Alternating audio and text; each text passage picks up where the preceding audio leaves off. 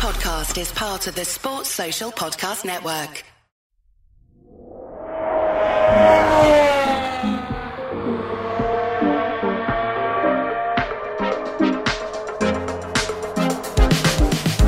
Well, good morning, ladies and gentlemen, to this fine Sunday morning, the Sunday morning of the Dutch Grand Prix, and welcome to Campy's Corner.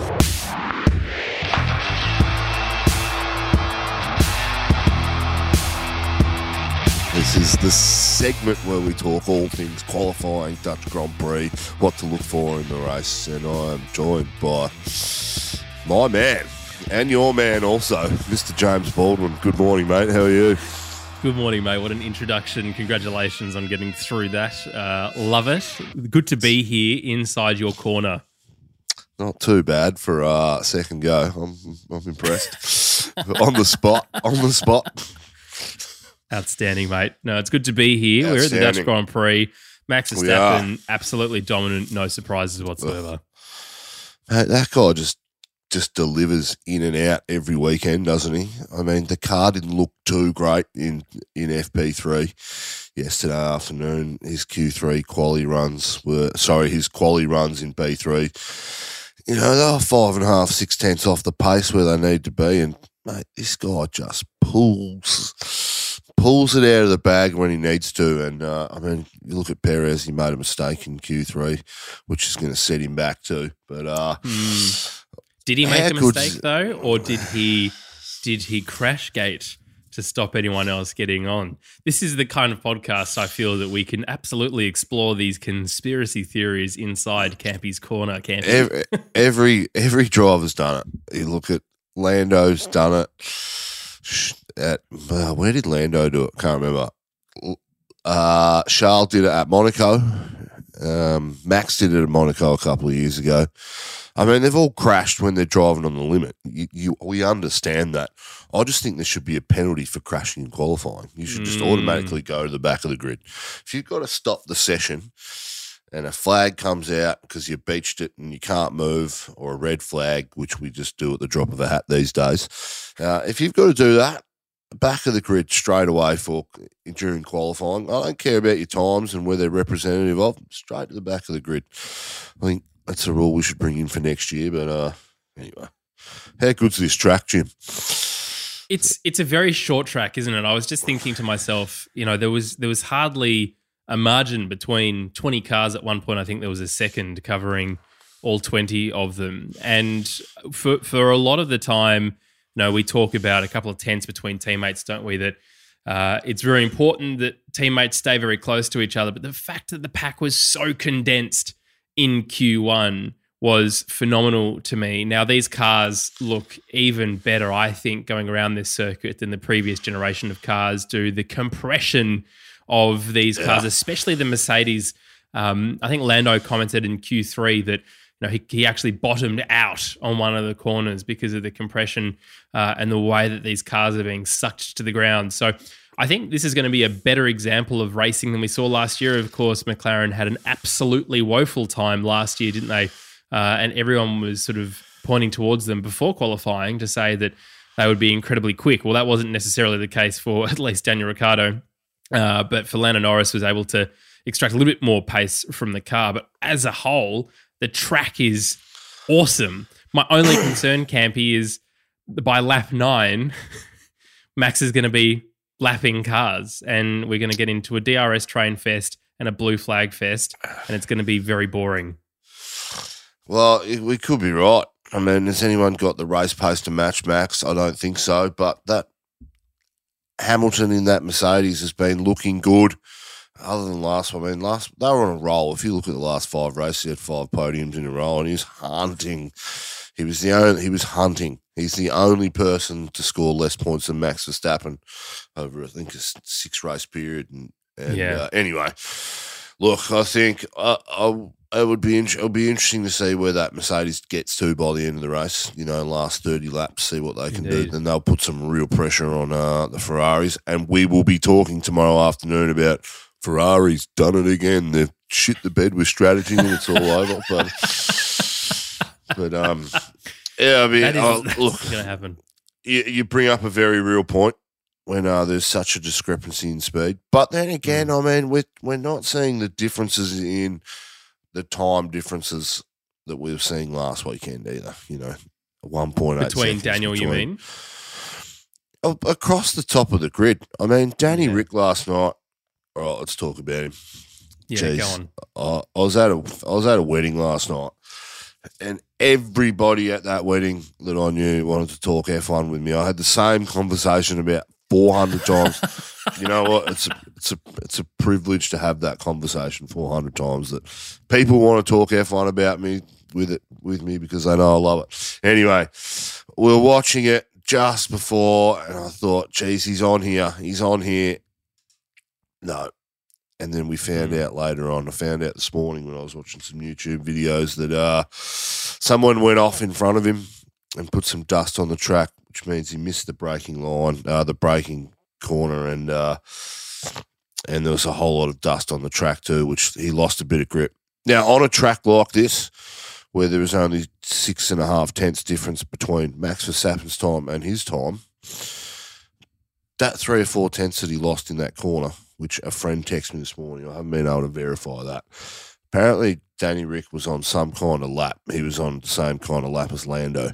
He was about a tenth up after Sector 2, but lost all that time because of someone going off on the track. I haven't been able to verify that because I haven't seen the. But that's the difference on a track like this that's so small, right? It is. High speeds, when these things happen.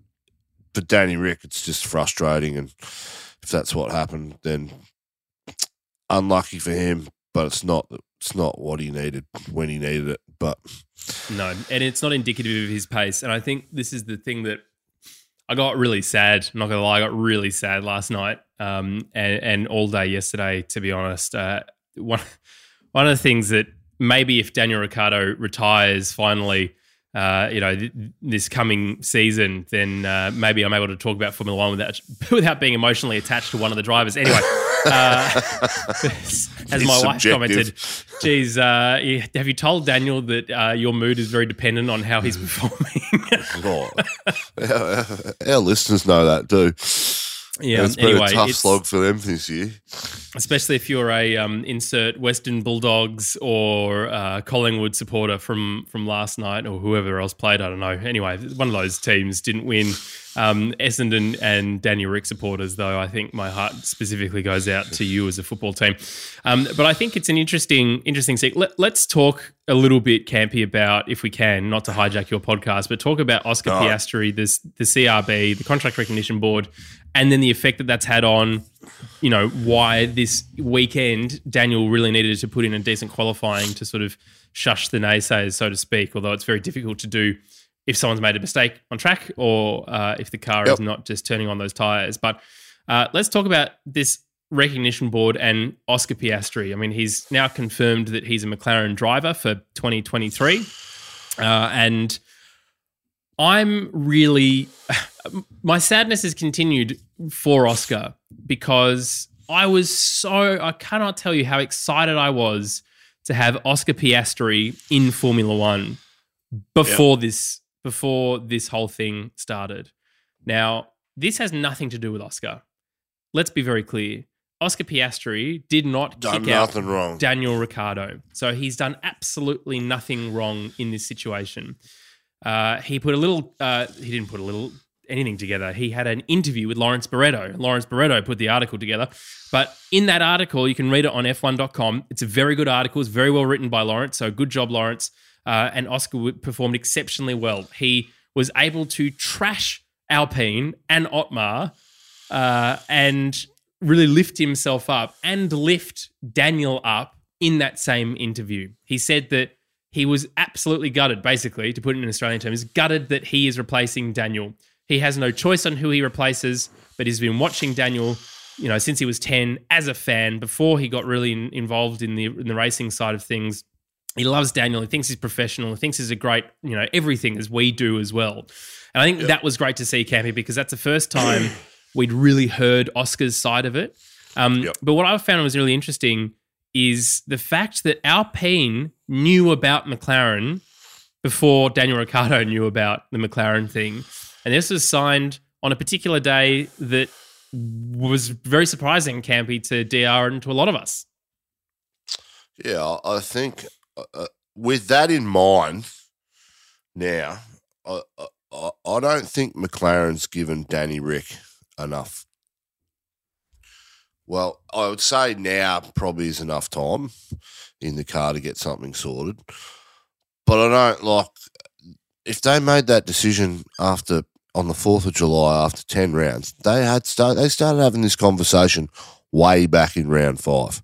And Danny Rick's start to the year wasn't as bad pace-wise as everyone makes it out to be.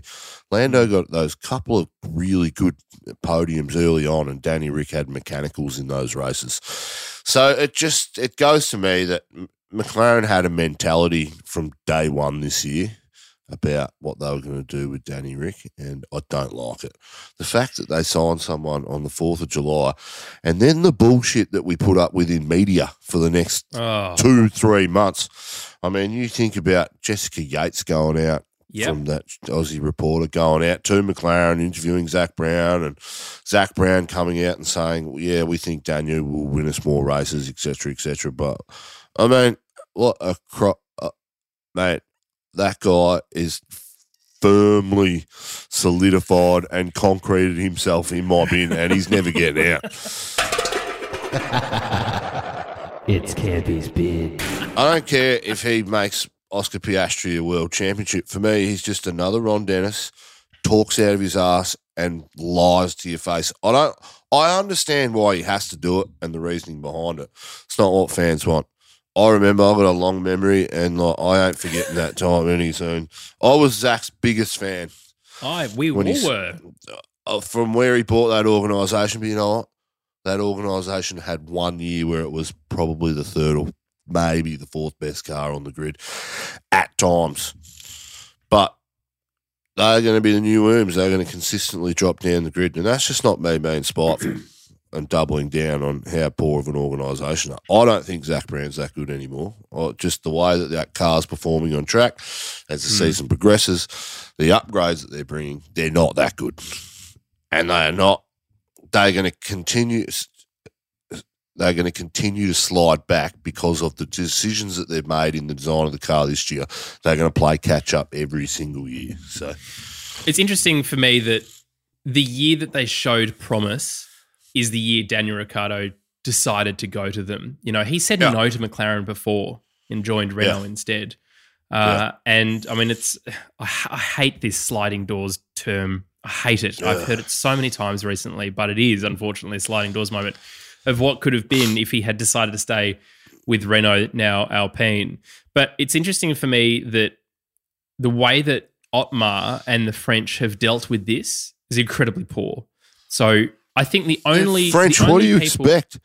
The only found you knew that this would be the thing. Let me set up this. It's not even a baseball. Let me set up this tee ball for you, for you to tee off from. But the way that this has all come about is there is only one organisation's fault, and it's Alpine. It's not McLaren, because McLaren signed Oscar Piastri on a reserve contract for 2023. So there was no replacement of Daniel Ricciardo early pushing out a contract.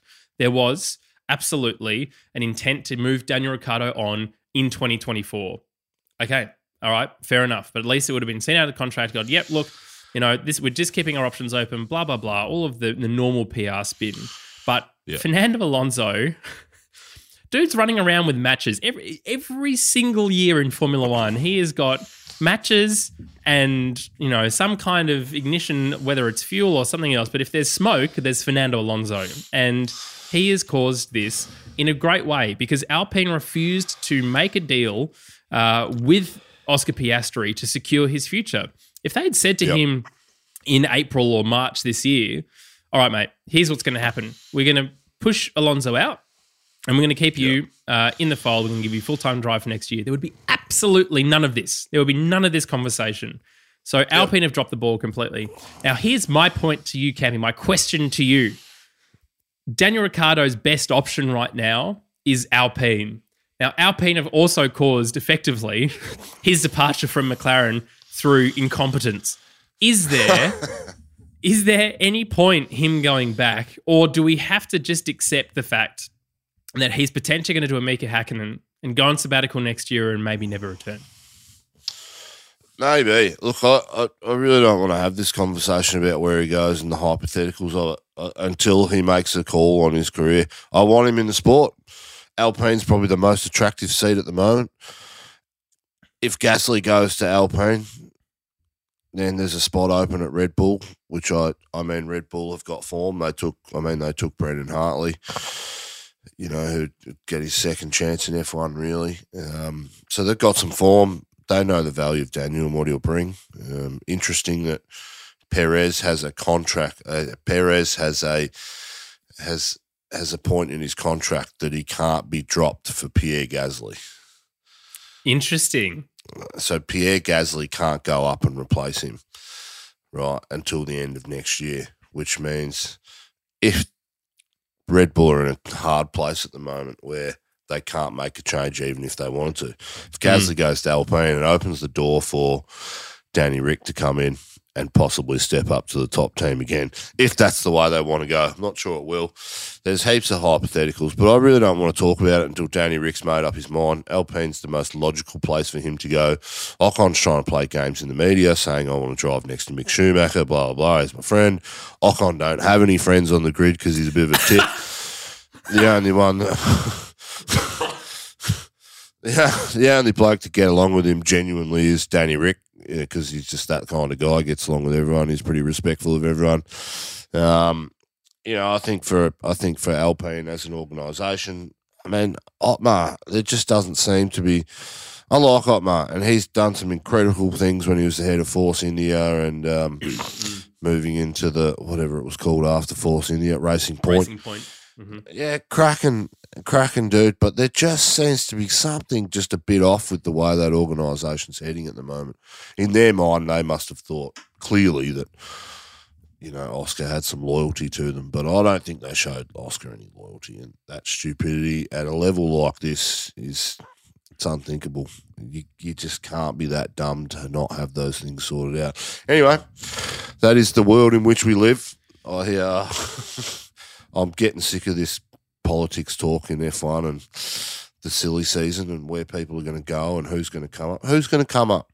There's no one showing me any potential about coming up, So, well, whoever the Formula 2 champion is, we are going to be yet again in a position next year that no one's actually talking about him for a full-time seat.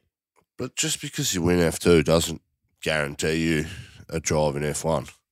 Why? No, but my point is having Oscar Piastri, because again we had this influx of people from Formula 2 in Lando Norris, George Russell, and Alex Albon, which again we've had this conversation many times. Anyway, it's interesting to me because we should always be looking, I think, for one young talent that's coming up through the ranks.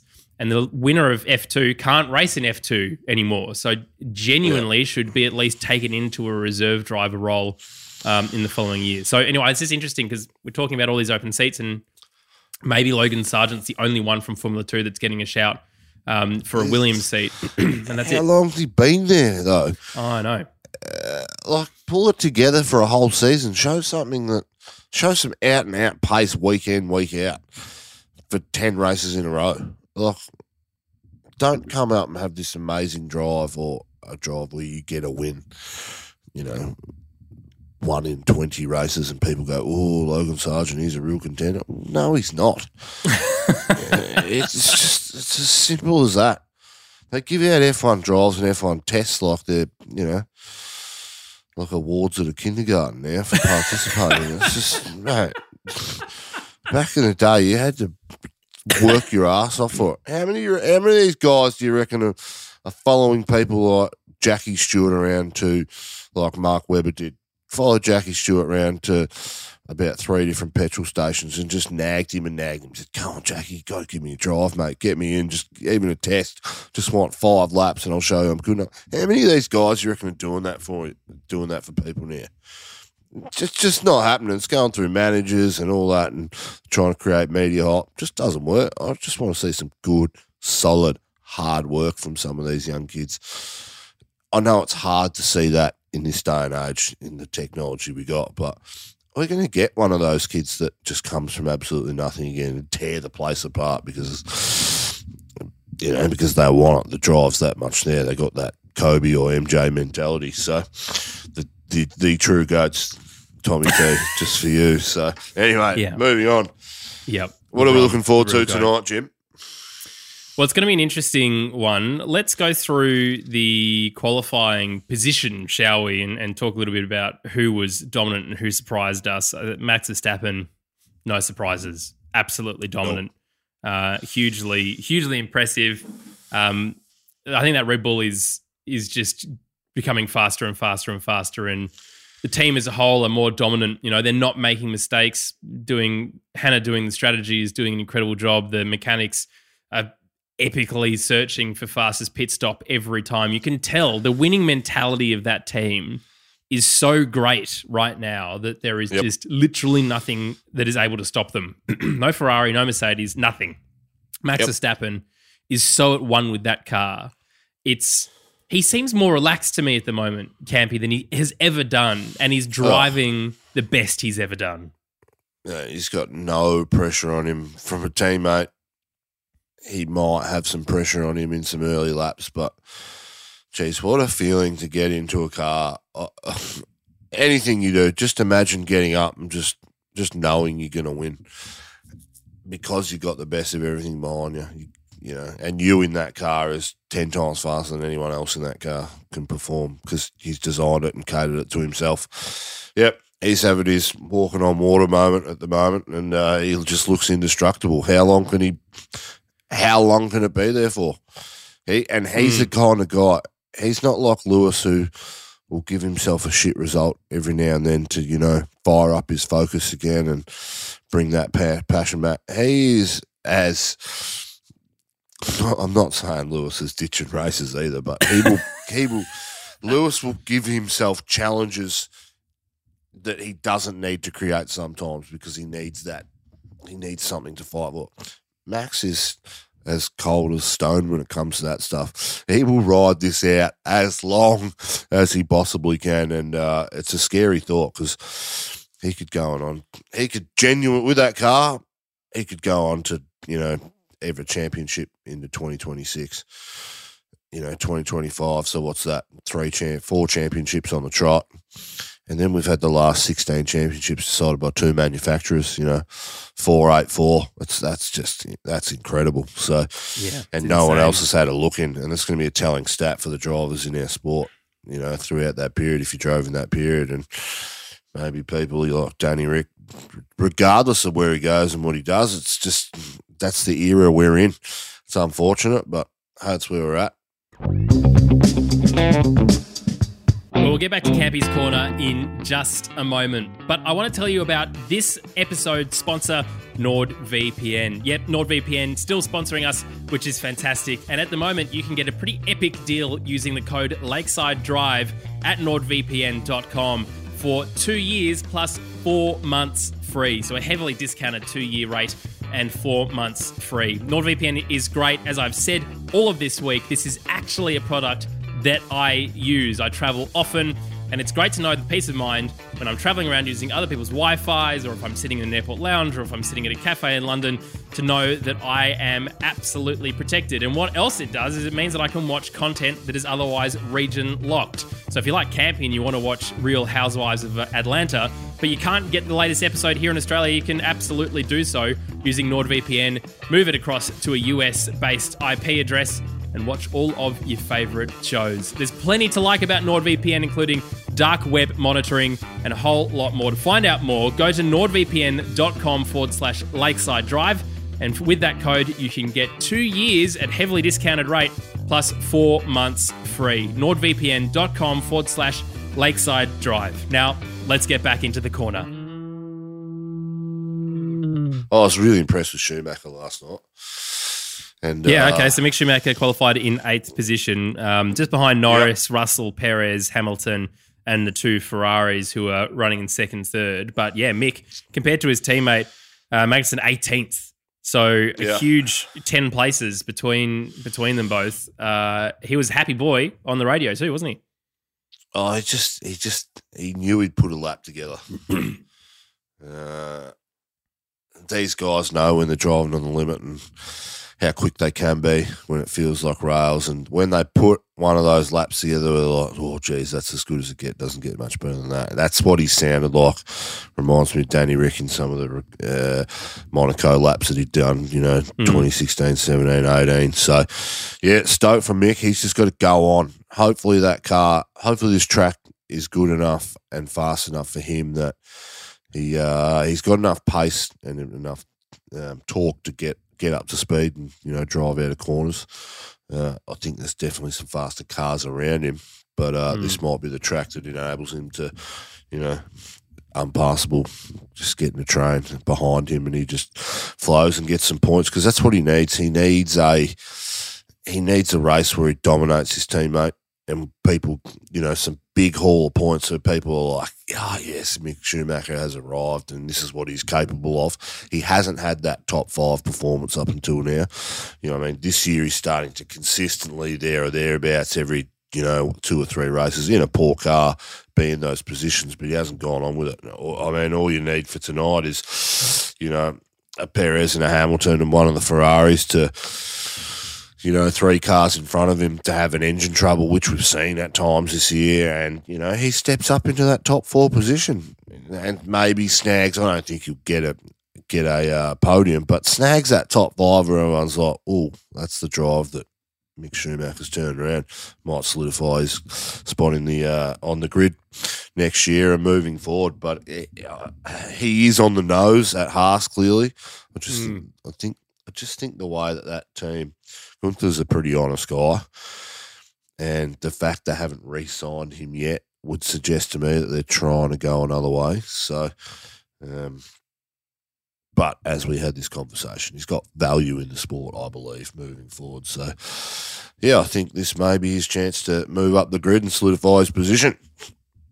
Yeah, it's an interesting one for him. As I've said a few times, the Ferrari junior pool, there is nowhere else for him to go. The Alfa Romeo, that Sauber Alfa Romeo deal ends soon. So the Sauber relationship will just be a Sauber drive, and especially if Audi come in 2026, I think we've spoken a little bit about that. The Audi is looking at Sauber as the team to pick up. So that'll make them a works team, which would be great for the sport to have some more works teams. Absolutely. But there's no sort of other than progression for Mick to get through. It's not like you go Haas to Sauber to Ferrari. Carlos Sainz and Charles Leclerc. Charles would be the next one to move, I think, Campy. If anyone was to go, that's very much the Ferrari way, is whoever's been there the longest tends to go first and the second, and then Carlos will go anyway. But that's going to take some time. And Mick hasn't necessarily put in all of the performances he needs to stay around. I imagine it's pretty difficult also to get some sponsorship going for that team still in Haas. So I wonder if it's just a too difficult a situation for him to stay in that spot. Now, Marcus Ericsson, a couple of months ago, put out a tweet saying, here's who's going to be driving, pardon me, for who. And in that tweet, he's got everyone, at this point, he's got pretty much everyone right, which is very frustrating because you look at it and you go, that's not going to work. Oh, God, it's working. But he said Mick Schumacher would go to AlphaTauri alongside Tsunoda, which I think is an interesting thought because Red Bull, as we've spoken a little bit about, the junior program, Liam Lawson really is the only one in that fold right now, Campy, that has any real ability to step up into Formula One. And I just don't think, it's just such a shame because I really like Liam, but I just don't think it's going to happen. So unless, but he's only there because that Teo Porcher dude stuffed up, didn't he? No, Teo Porcher's been Sauber for the Sauber junior driver for a long time. Yuri Vips. Sorry, Yuri Vips. That's who I'm thinking of. Yep, got you. Liam Lawson's been a Red Bull junior for pretty much his whole career. So donkey's years. It's getting to a point now. It's like, well, if he doesn't step up, then yeah, he's going to have to look elsewhere for work. But anyway, maybe Mick Schumacher goes across to AlphaTauri and into the Red Bull junior pool. My point is, there doesn't seem to be much of a future for him in that Ferrari talent pool. Obviously, his dad's got a connection to Mercedes as well, so there's some potential there too. Maybe he moves across to that Williams seat. Who knows? Anyway, be very interesting. But Mick Schumacher, certainly I don't think, as I said this to you guys on Monday, I don't think he's done anything to lose his seat, but he's also not done much to keep his seat either. So it'll be interesting to see what he does going Do you think forward. Do you think there's a feeling in the sport that there was a lot of people higher up in management, designers and stuff that felt the need that they needed to get Mick into the sport for his, as a favour to his dad or because of what their dad did for their careers, et cetera, but now we're at the point where it's like, well, he's got 2 years and we don't owe him anything anymore. We don't need to lay that red carpet out that I thought a team like Mercedes may, Yeah. Mercedes may do that, So do you think we're at that point now where people are like, all right, we know we've got him there. The rest is on him and we're not there? Or Yeah, I mean, really the only people who were involved still from when Michael was around were Mattia Binotto. So he's sort of done that side. And some of the OG Mercedes crew. So the Mercedes thing hasn't. Well, Ross Brawn's not involved in teams anymore. He's involved in the sport. He can't really go around to people and say, "Hi, Mick Schumacher." I don't think he's got that level of wields. No, he wields a bit of influence, mate. He's not Flavio, who's actually responsible for the whole thing with Oscar as well. Let's not forget that he's still managing Mark Webber. No one can escape Flavio. But yeah, maybe I think there's. I think we probably said, in his F2 winning year that, he's just going to be brought up because of his name. But then he won the championship. So he won the F2 championship on his own merit. And, he was offered the opportunity to go into Haas. And I think that was the right decision. Who knows, man? I mean, as you say, the politics of this runs deep and fast and furious. So I would like to think that if there was that sort of attitude, then maybe he could at least go somewhere else first to show himself. And also for Haas, this is the first real track after Hungary, which is where they brought all their upgrades for the year.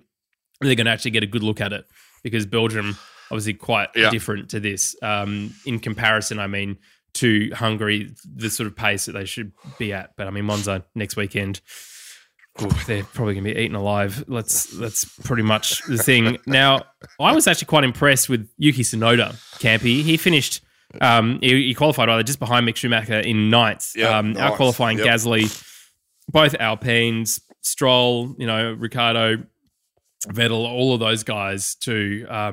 He was on it. And I would also say, I mean, he's also driving for his Formula One career at the moment. He's not been confirmed for next year.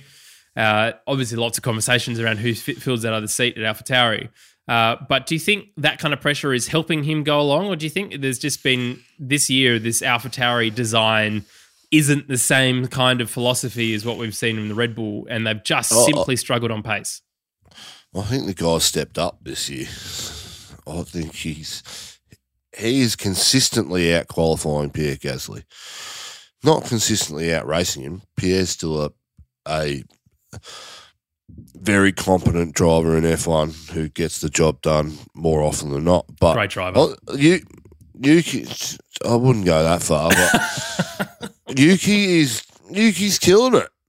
If you look at the gap between him and Yuki last year, Pierre Gasly's gone nowhere. And Helmut Marko backed me up when he says this. Not that I want to be in any way inclined compared to Helmut Marko, but Helmut said the same thing. He goes, Yuki's performed better this year than he did this year. Gasly hasn't moved up the tree. And Yuki's performances when he's there, he's starting to get that consistency where he's consistently outperforming his teammate on race day and qualifying. They don't happen generally in the same weekend, but they are happening all the time. If you look at 5 weekends out of 6, Yuki's going to beat him in either the race or qualifying. And that's telling for me. If you leave guys in these cars and give them experience, more experience, the better they get. Is Pierre blowing the world away? No.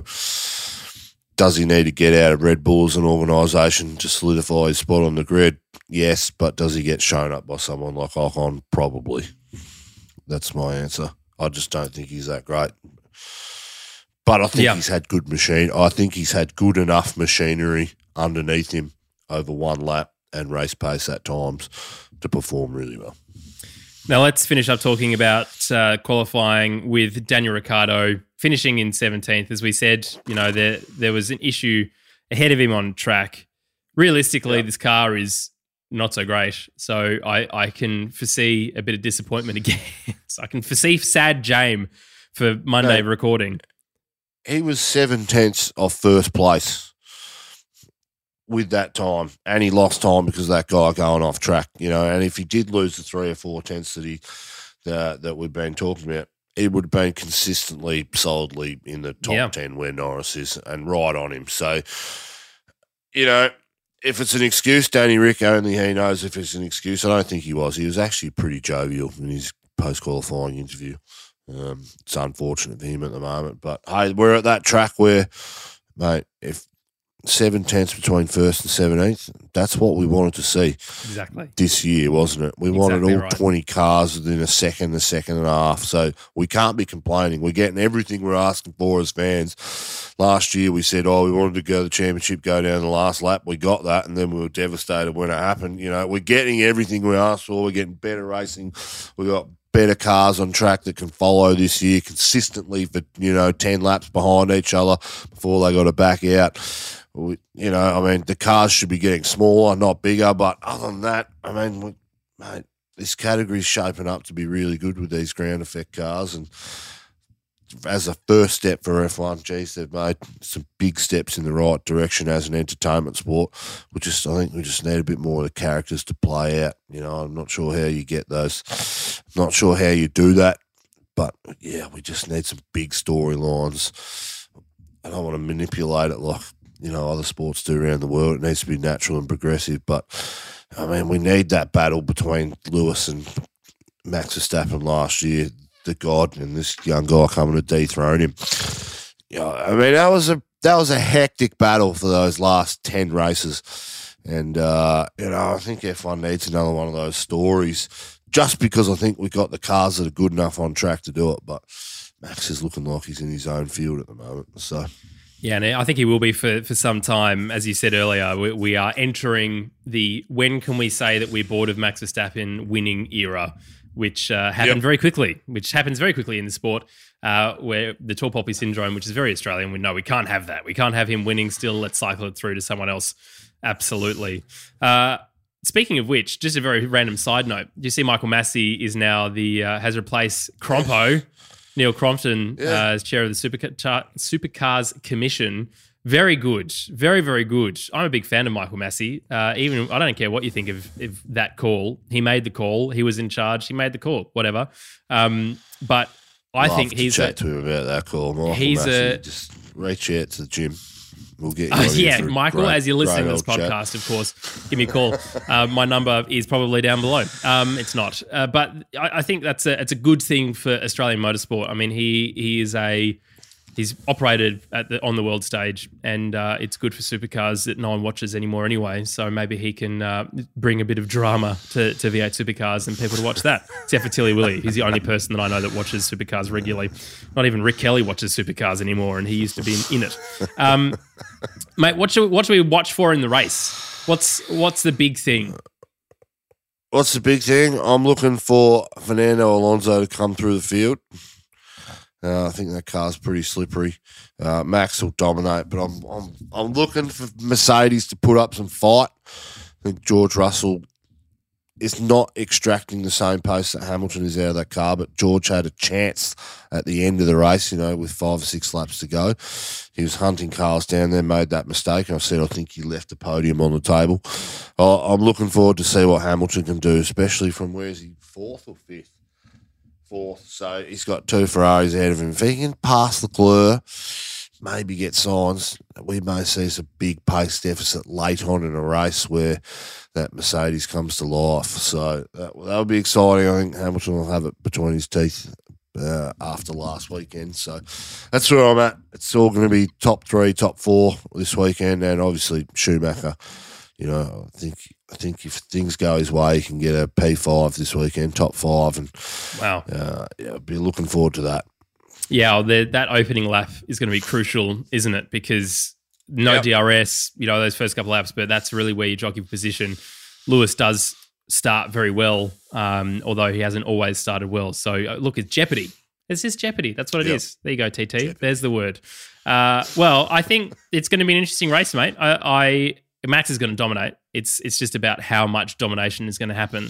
Fingers crossed nothing happens to the car and Red Bull powertrain remains consistent. Sergio Perez will be an interesting one to watch coming up from behind those two Mercedes and two Ferraris. It's sort of a massive Red Bull sandwich with those cars in the middle. I'd keep my eye on George Russell, though, I think, in terms of how he's driving that Merc at the moment as well. That if they can get the strategy right, that he probably might be on for a podium, even ahead of Lewis for this weekend. And I don't say that lightly. I just think he ain't passing Lewis on track. It ain't happening. Well, you never know with the undercut. It's only happening on lap one. Well, and look, who knows? Genuine race pace. If he passes him, then I look forward to putting it to you tomorrow afternoon. Love that. I love that we've just got so many Poms on the grid and that none of them are winning, and I love that. Classic. Absolutely classic. Well, Campy, that's your corner. That's the bin. We know who's firmly placed in the bottom of the bin. Concrete to the bottom, Zach Brown, many other people. We'll probably throw Alpine in there as well. We'll throw anyone who has anything to do with that whole situation in there. Flavio, get in there as well. Why not? You might as well join the party. But as I said earlier, let's keep Oscar Piastri's name out of the negative side. Let's be excited as Australians to have this, because if Danny leaves next year, we have the Australian curse of only one Australian on the grid at the time. Put some respect on DR's name as well. Yes, show some respect for what that guy's achieved and his accomplishments. I mean, he was touted as a world champion at one stage in the sport, and still is for us. We're not letting that go. So, show some respect, anyway. all of you. Well, that's it for this episode. Campy, thank you for allowing me into your corner. Where can people go to find out more about our stuff? Discord would be the best place to go.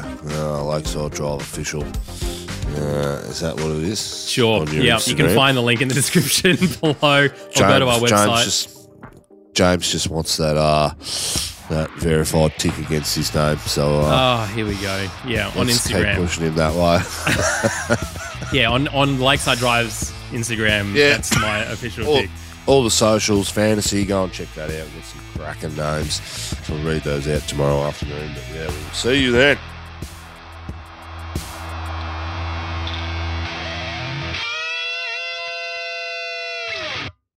All right. Well, good morning, ladies and gentlemen, to such a fine Sunday morning, the Sunday morning of the Dutch Grand Prix. And, shit. I'll go again on that. Outstanding. Oh, Outstanding. God. It's actually quite tough, Jim. Oh, thank you. Thank you. I'll take that as a compliment. Sports Social Podcast Network.